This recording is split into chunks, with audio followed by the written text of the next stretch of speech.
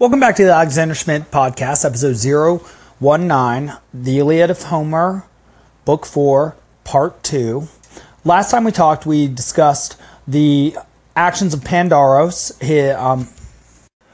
a council meeting of Hera and Zeus and Athena on top of Olympus. And again, back to Pandaros, we talked about how he foolishly, following the instigation of Athena in the form of a son of Antenor, shot Menelaus in the thigh. And in so shooting Menelaus in the thigh, broke the truce and also instigated a speech by Agamemnon where Agamemnon not only revealed tenderness of heart for his brother, but also a sort of selfish feeling of potential worthlessness at the notion of his brother dying and therefore him going home with his name forever remembered as the greatest loser in all history because his force, 10 times larger than the Trojans, should have handled them with relative ease. And 10 years of fighting, going home empty-handed because your brother died in a battle that you allowed for and made the terms for, well, you just don't look very effective as a leader or as a man in that way. So, Agamemnon was very much afraid that his brother was dead. However, we found out that his brother was not dead. His brother Menelaus was actually just harmed. It was just a flesh wound. And they summoned Machaon, who we realized was a very competent healer because he's described as the son of Asclepius, who's the god of healing, and he's also described as godlike, and he's also described as having the arts that Chiron knows, and Chiron is the centaur that supposedly told or taught Achilles when he was young. Though Homer doesn't accept that mythology, he says that a man named Phoenix, who I believe exists in no other mythology, though is mentioned, I believe, by Ovid, he is certainly an invention of Homer, as much mythology that I will share with you from Homer is. And so Agamemnon, seeing his brother safely treated, understanding that he's not going to die, that his life is an immortal peril, goes about to rouse his troops with his spirited fury and to share his opinion of them, essentially, to let each of the captains that he speaks to know precisely what he thinks of him in that moment. And so who does he go to see first? And you might imagine that the order in which he goes to see these people represents the order in which he values the skills that they bring to the table. And so he goes to see first Idomeneus. And what does he like about Idomeneus? That he's a king, that he's rich. He brought 80 ships to Agamemnon's 100, only outstripped by Nestor with 90 ships, and Nestor's too old. So Idomeneus is the only suitable one from Crete, king. Idomeneus also has a henchman, Meriones, who we mentioned likes to kill people in brutal ways and hear them scream as they die. He goes about and does a lot of Idomeneus' work. And it's funny, I almost called him Agamemnon because Agamemnon often has heralds doing his work, and he also often has Menelaus trailing behind him as sort of a lackey or a sidekick, which is something he'll actually explicitly bring up in Book 10. Interpolation or not, as some scholars will argue. And so Agamemnon finds nothing at fault with Idomeneus, and in fact says of him, "I honor you, Idomeneus." This is line 257 to line 265, or excuse me, to 264. So lines 257 to 264.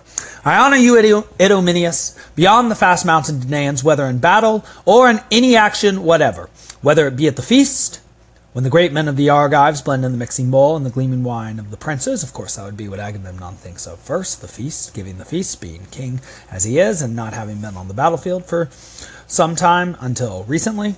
"Even though all the rest of the flowing-haired Achaeans drink out their portion, still your cup stands filled forever, even as mine, for you to drink when the pleasure takes you.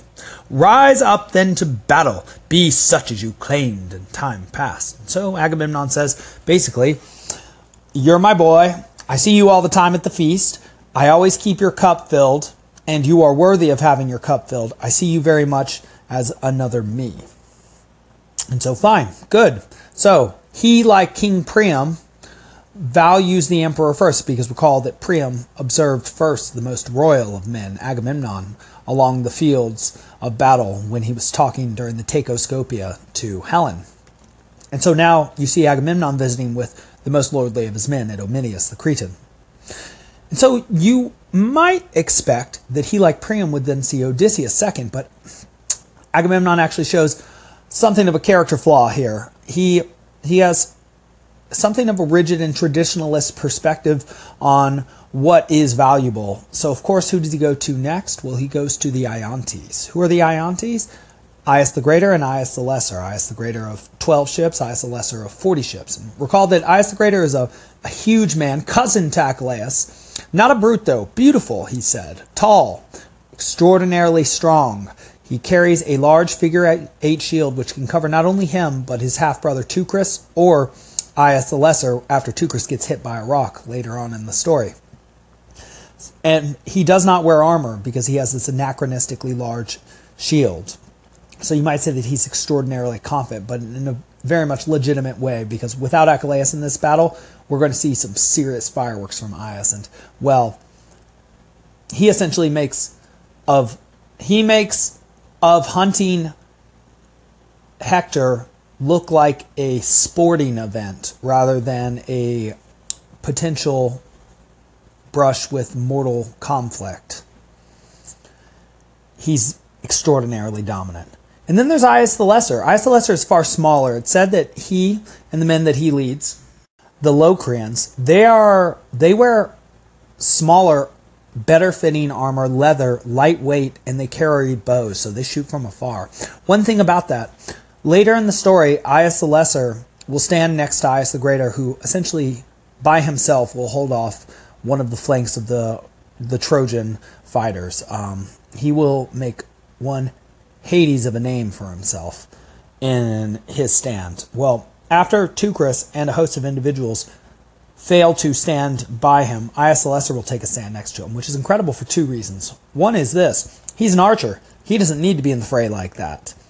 He could easily stand back and shoot. And that brings me to the second point, which is his fellow archers, they stay back of the fighting, which means one of two things. Either he ordered them to and is extraordinarily brave and took on the responsibility of fighting along Aias the Greater himself. Two, he did that because of his extraordinary competency and bravery. Or three, his men were too afraid to come along with him.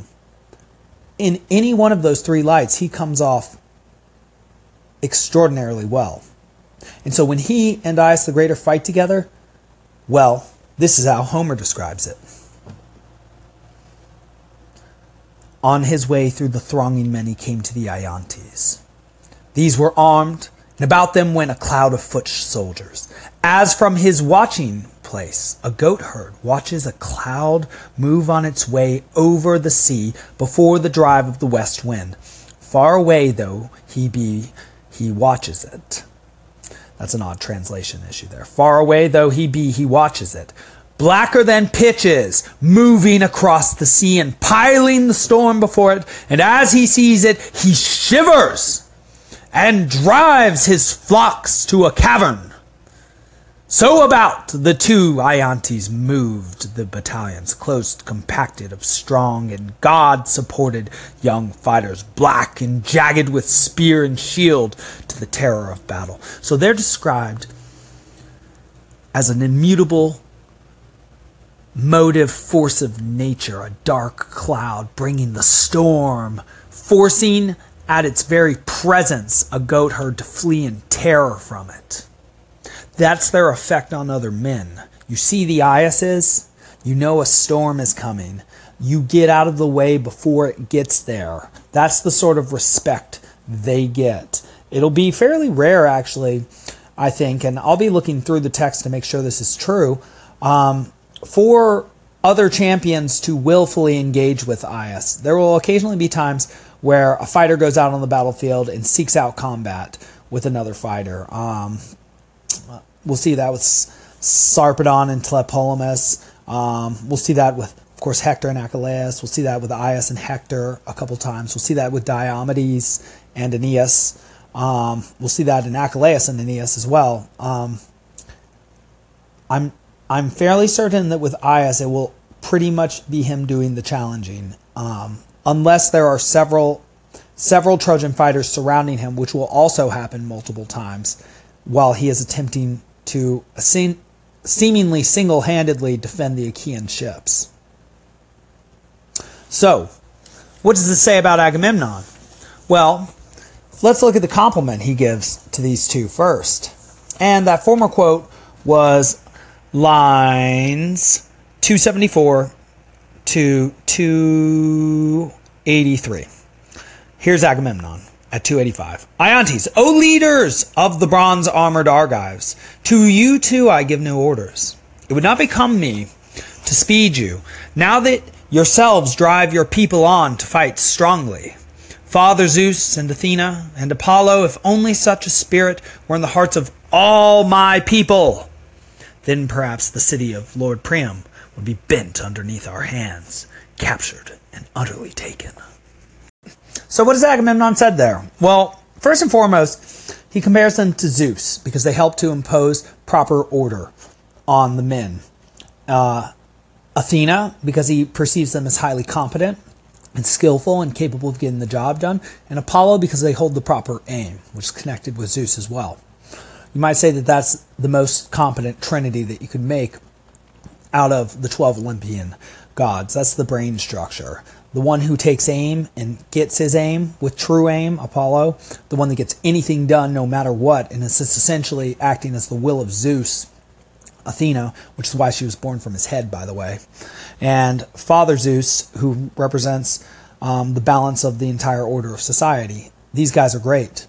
And this also means that Agamemnon perceives that what balances society is still strength to some extent, and not competence, because he values these men above Odysseus. And so how does that mean that he values strength above competence? Precisely because he still perceives strength and battle prowess as competence.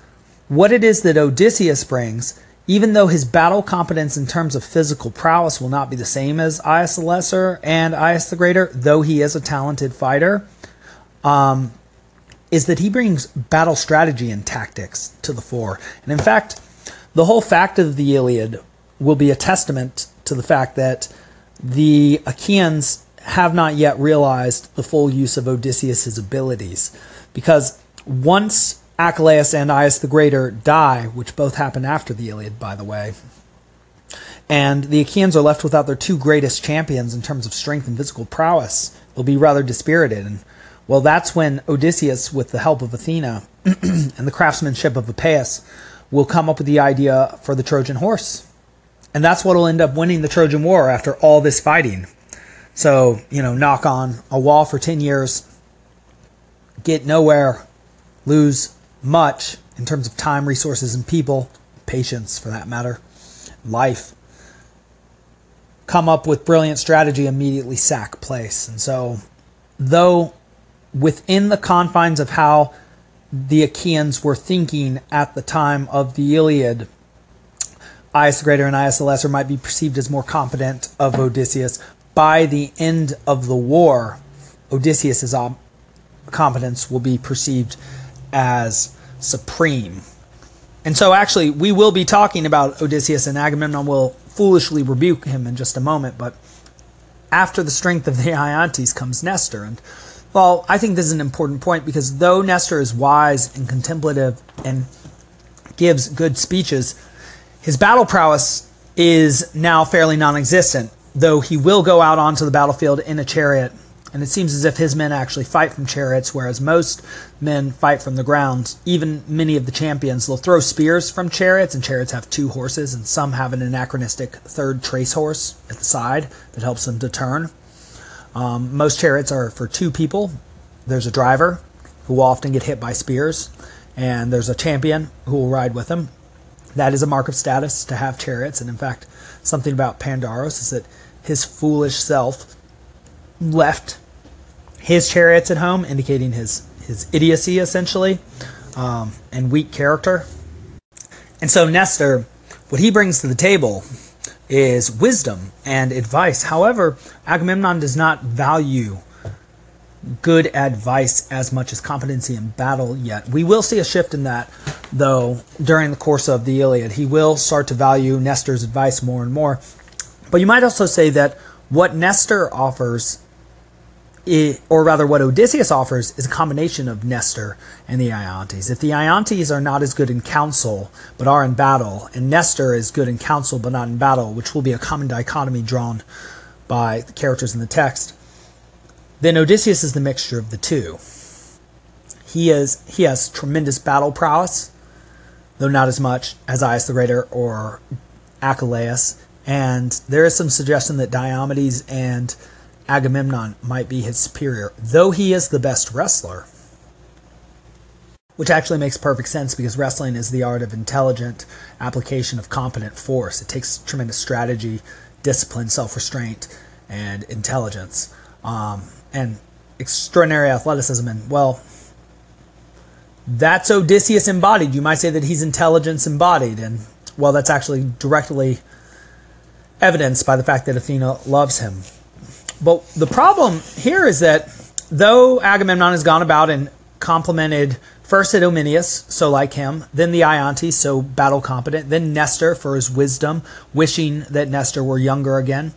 Well, then he goes to see Odysseus, and Odysseus, well, this is fairly interesting. Odysseus he's next to the Athenians. Menestheus is their leader, and they haven't yet noticed that the battle has begun, so it looks as if they're hanging back.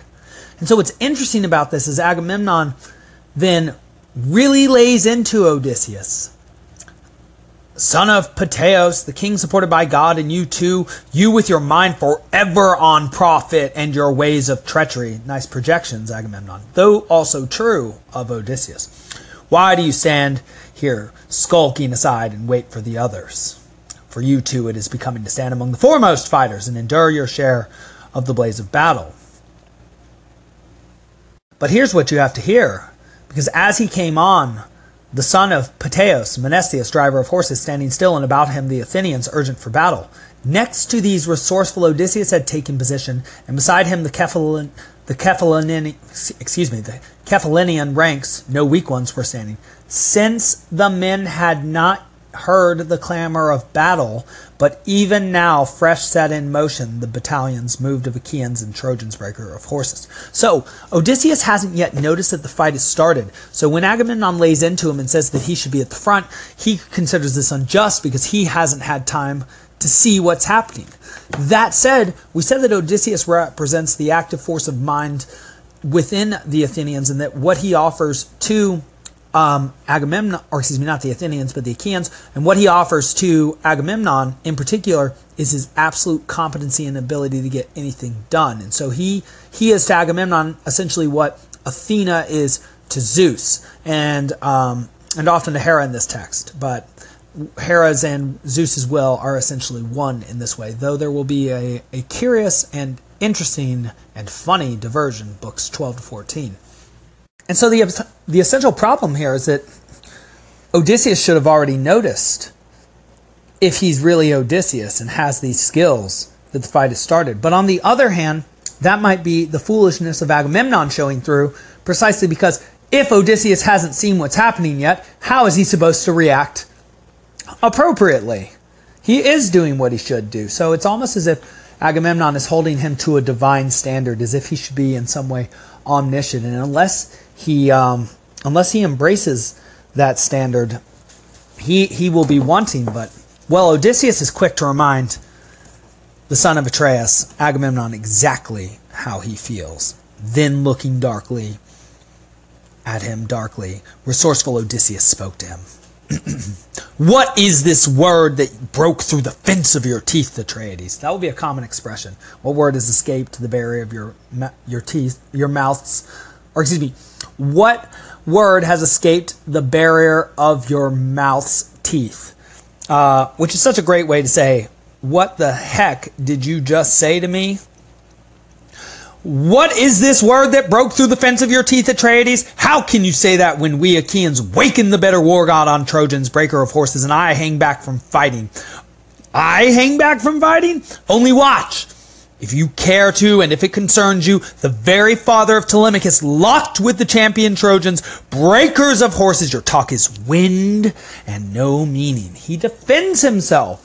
Odysseus does. It's wonderful that he does. And in fact, he says something very interesting about language there. Your talk is wind and no meaning. And well, that's very much not postmodern. And so, wow. The other thing he says is that he calls himself the father of Telemachus, not the son of Laertes. And that's a very interesting sort of thing, because most men derive their potency from the fact that their fathers were potent, and their fathers showed their potency on the battlefield and by the fact that they are their fathers and had sons. Odysseus, however, suggests that his potency comes not from his father, but from himself, and that he's proven his potency by having a son, Telemachus, and that he's going to continue to prove his potency through his actions on the battlefield, which I think is just extraordinary. Instead of relying on the past, he relies on the future. That may also be because his father does not have a great name as well, and so perhaps he's suggesting that he is making his name right now, and one heck of a name he is making. And in fact, just to add some glory to his name, at the end of this book 4, he will strike fear into the heart of Hector and the Trojans, suggesting that competency and the competency of the Achaeans, who will be shown as highly competent, is precisely as scary as it should be to the more superficial Trojans. So, the next person that Agamemnon goes to see is the son of Tydeus, Diomedes. And first and foremost, he scolds the heck out of him and tells him that he's nothing like his father Tydeus. And something about Tydeus is that he came from the generation of heroes before, and the generation of heroes is 2 generations long. The generation of Heracles and the generation of Achilles, and that's it. And so, in the generation before, Tydeus fought at the war at Thebes between Eteocles and Polynices, the sons of Oedipus, and we'll talk about Oedipus. We'll do the whole trilogy soon enough. And so, though Tydeus was not a large man, and that's actually mentioned that he wasn't very big, he was considered very brave and covered himself in glory at Thebes. And so, actually, Diomedes is sort of a young captain and coming from massive wealth, acquired largely by his father, has really, really big sandals to fill. And so, that will come up constantly. And in fact, something to note, if you're reading alongside me, is just how often Diomedes is referred to as the son of Tydeus. I don't have the statistics on it yet, but I could almost guarantee that he, more than anybody, is called by his father's name, perhaps closely followed behind by Agamemnon as Atreides, son of Atreus. And so something interesting about this, and something you notice about the wealthy Diomedes, who also himself had 80 ships, I believe, he has a henchman, Sthenelus, who's also his charioteer going about. And Sthenelus feels the need to speak up to Agamemnon and defend Diomedes, which shows him for the noble lord he is, that Diomedes is... And Diomedes will refuse to give an answer. Diomedes gave no answer in awe before the majesty of his king's rebuking. But Sthenelus actually says something interesting. He says, "Son of Atreus, do not lie." And something I should say before that is, Sthenelus is the son of Capaneus. Capaneus, we'll talk about in the Inferno because he's in hell as one of the most arrogant men there. Capaneus also fought at the war of Thebes. So Sthenelus and Diomedes are very, very close. Capaneus, how he died at Thebes is that he climbed up the wall of the city and then screamed at Zeus and yelled, "Are you real or just an old wives' tale told to scare children?" Upon which Zeus, Jupiter, Jove, hurled down a thunderbolt and fulminated Capaneus. He is known to this day as one of the most arrogant men in hell, thanks to Dante. And so, Sthenelus is having none of what Agamemnon has to say. "Son of Atreus, do not lie when you know the plain truth. We too claim we are better men by far than our fathers." Sounds like his father, arrogant. "We did storm the 7-gated foundation of Theba, though we led fewer people beneath a wall that was stronger." Sort of like what we would hope to do at Troy, even though we have more men now. "We obeyed the signs of the gods and the help Zeus gave us, while those others died of their own headlong stupidity. Therefore, never liken our fathers to us in honor." So, that's a wonderful comment by Sthenelus. So first things first, what he claims is that he and Diomedes are far greater than their father, so that sounds like the arrogance of the father has been passed down to him. The next thing that he says is that they follow the signs of the gods and the help that Zeus gives them, which suggests that following the signs of the gods, or using your mind to see the things which you do not see with your eyes, which are cues of meaning in situations, since they could see those signs, they could see the meaning of situations, they understood what was happening, they didn't die of their own headlong stupidity. And actually that's a theme that will be brought up again and again in the Odyssey as men continue to die due to their lack of self-restraint, intelligence, respect for the gods, and lack of patient endurance. So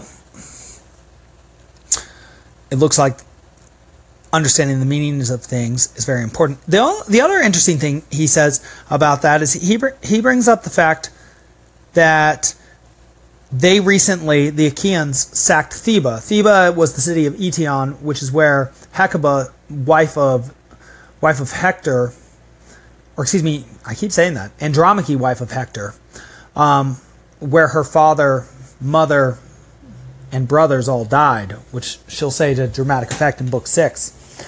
And so, also where Briseis and Chryseis, the concubines, respectively, of Agamemnon and formerly of Achilles, came from. And that's a very recent achievement, so Sthenelus seems to be still very much pleased with himself and Diomedes about that. Also, technically, Sthenelus is the charioteer of Diomedes and thus lower in rank, and that it's also mentioned in the catalog of ships, and so it is for him to speak because it is beneath Diomedes' dignity. And in fact, Diomedes will look darkly at his own man and say, "Friend, stay quiet, rather, and do as I tell you. I will find no fault with Agamemnon, shepherd of the people, for stirring thus into battle the strong-grieved Achaeans.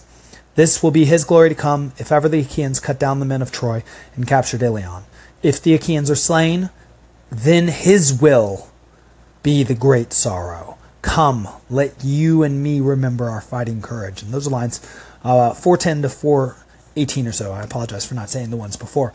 And so what he says is that since Agamemnon's the shepherd of the people, and what's a shepherd? A shepherd of lambs is the one who leads the lambs because he has the intelligence to lead them towards the good grass, towards the rewards, as it were, or the place where they'll stay alive. And so you want a good shepherd. And so, that'll be picked up in the Christ imagery later in Christianity, and I think to good effect. So Agamemnon, as the leader, he bears the responsibility for winning this war, and people will say terrible things about him if he loses. And Diomedes, as himself a nascent leader, coming to his own glories and coming up into his own maturity, recognizes this, that it's his glory to get or to lose. So he can say whatever he wants to Diomedes. And Diomedes shows also his youth just by respecting Agamemnon's position so much.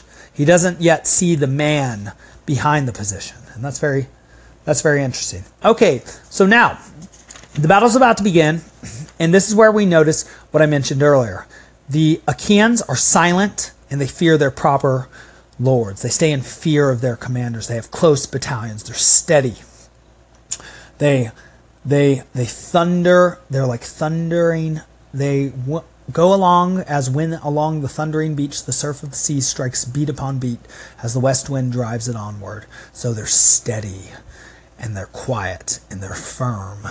But the Trojans, as sheep in a man's possession, steady and stand in their myriads, waiting to be drained of their white milk, and bleat interminably as they hear the voice of their lambs. So the crying of the Trojans went up through the wide army, since there was no speech nor language common to all of them, but their talk was mixed, who were called there from the far places.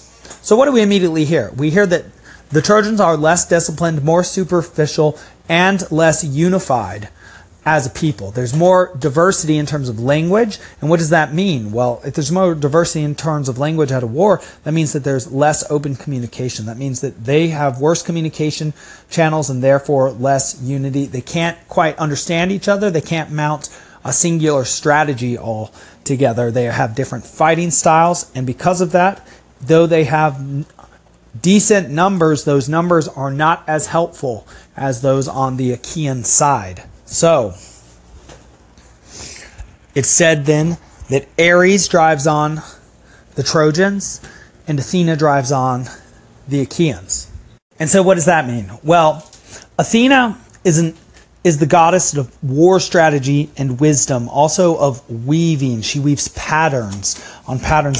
That's why women weave and the men speak in assembly. They're all weaving patterns on patterns. And you might say that speaking is simply an abstraction of weaving, and that music is also the same, because they are abstract patterns that layer themselves, that have notes which layer themselves in measures on measures, just as one knits yarn together with cloth, so does one knit sentences together to make coherence. Though I think that last sentence or two, those last sentences or two, were fairly incoherent. Well, the point is this. Athena is the goddess of wisdom and war strategy, and the intelligent aspect of applying strategy to a situation and coming to a successful result. She's also known to be accompanied by Nike, the goddess of victory. That's not technically true here, but it is true in practice. She is the goddess of competency, and therefore, when she applies herself to something, boom, that thing happens. She also manifests herself often as the will of Zeus coming from his head.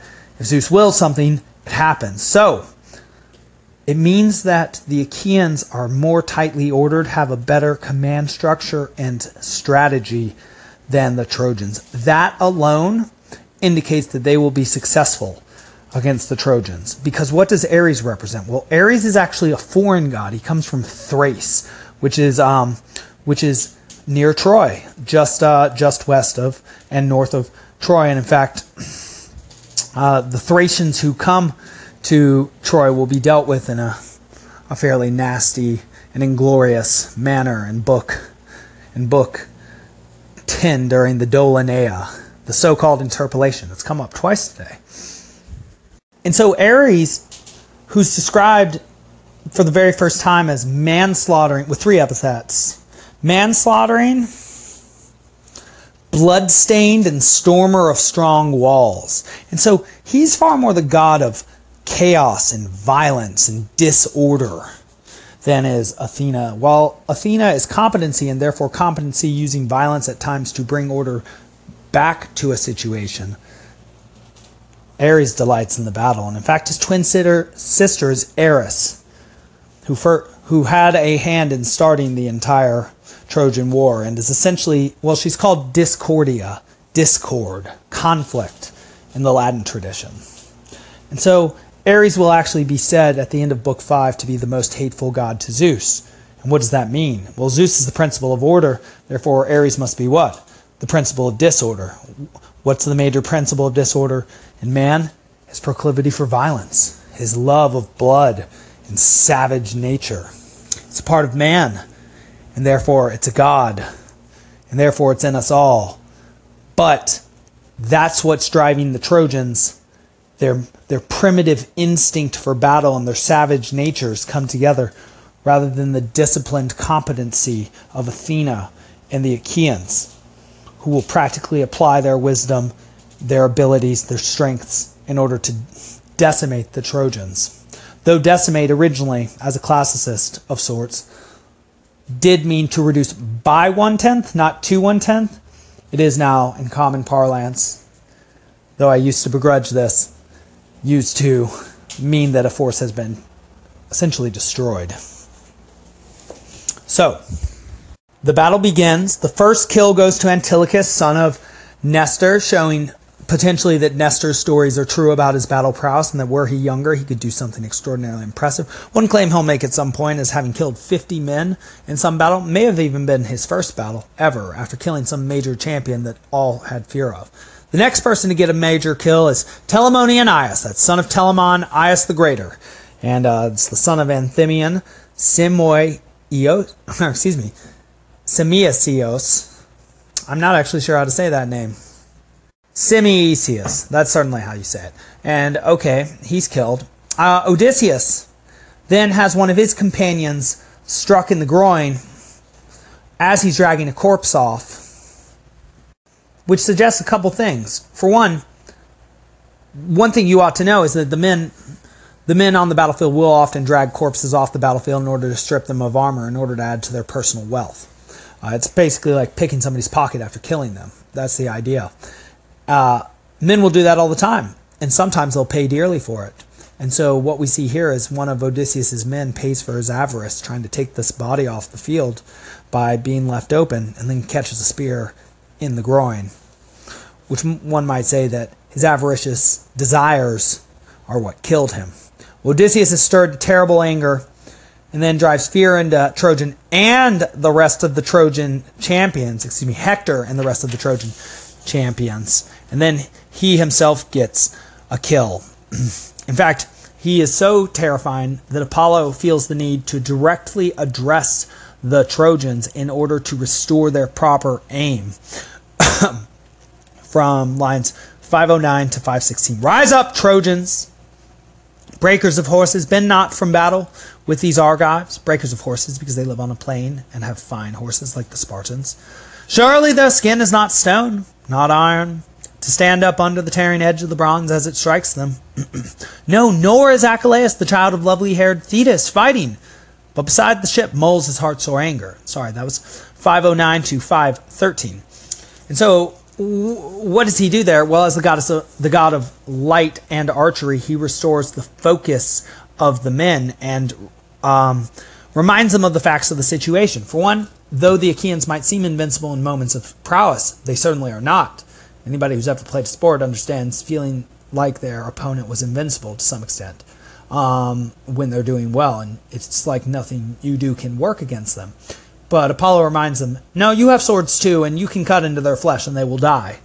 The second thing he reminds them is, they don't even have Achilles right now, so you have no excuses, Trojans. The most terrifying force that exists right now is not with that fighting force. They're not even the same army as they usually are, and that's actually quite true. However, Zeus's daughter, Tritogeneia, that means thrice born. So you have three will come up frequently in these ancient texts, not only in the Christian tradition. And we can talk about exactly what that thrice born means. I think it is sort of Trinitarian in terms of representing being, the speech act, and the truth that the speech act brings about. Or you might say plan, act. Actually, I want to abandon that line of reasoning. The Tritogeneia may be just beyond me at this point right now, but it might also have something to do with the fact that she is reborn in each generation in terms of who she loves and the effects that she has. And so thrice born indicating the beginning of a pattern, not simply a duality or one or a unity. And so that she exists as the pattern of competency, which helps men to move up the dominance hierarchy, or that helps men to be successful in the world. That may be why she's called thrice born, because she exists as the pattern of competency which enables men to be successful in the world, which repeats itself over and over again throughout every generation. Good. And so book 4, which I was sort of worried I wouldn't have so much to talk about today, ends with a beautiful description of the horrors of war. 536. So in the dust these two lay sprawled beside one another, lords, the one of the Thracians and the other of the bronze armored Achaeans, and many others beside were killed all about them.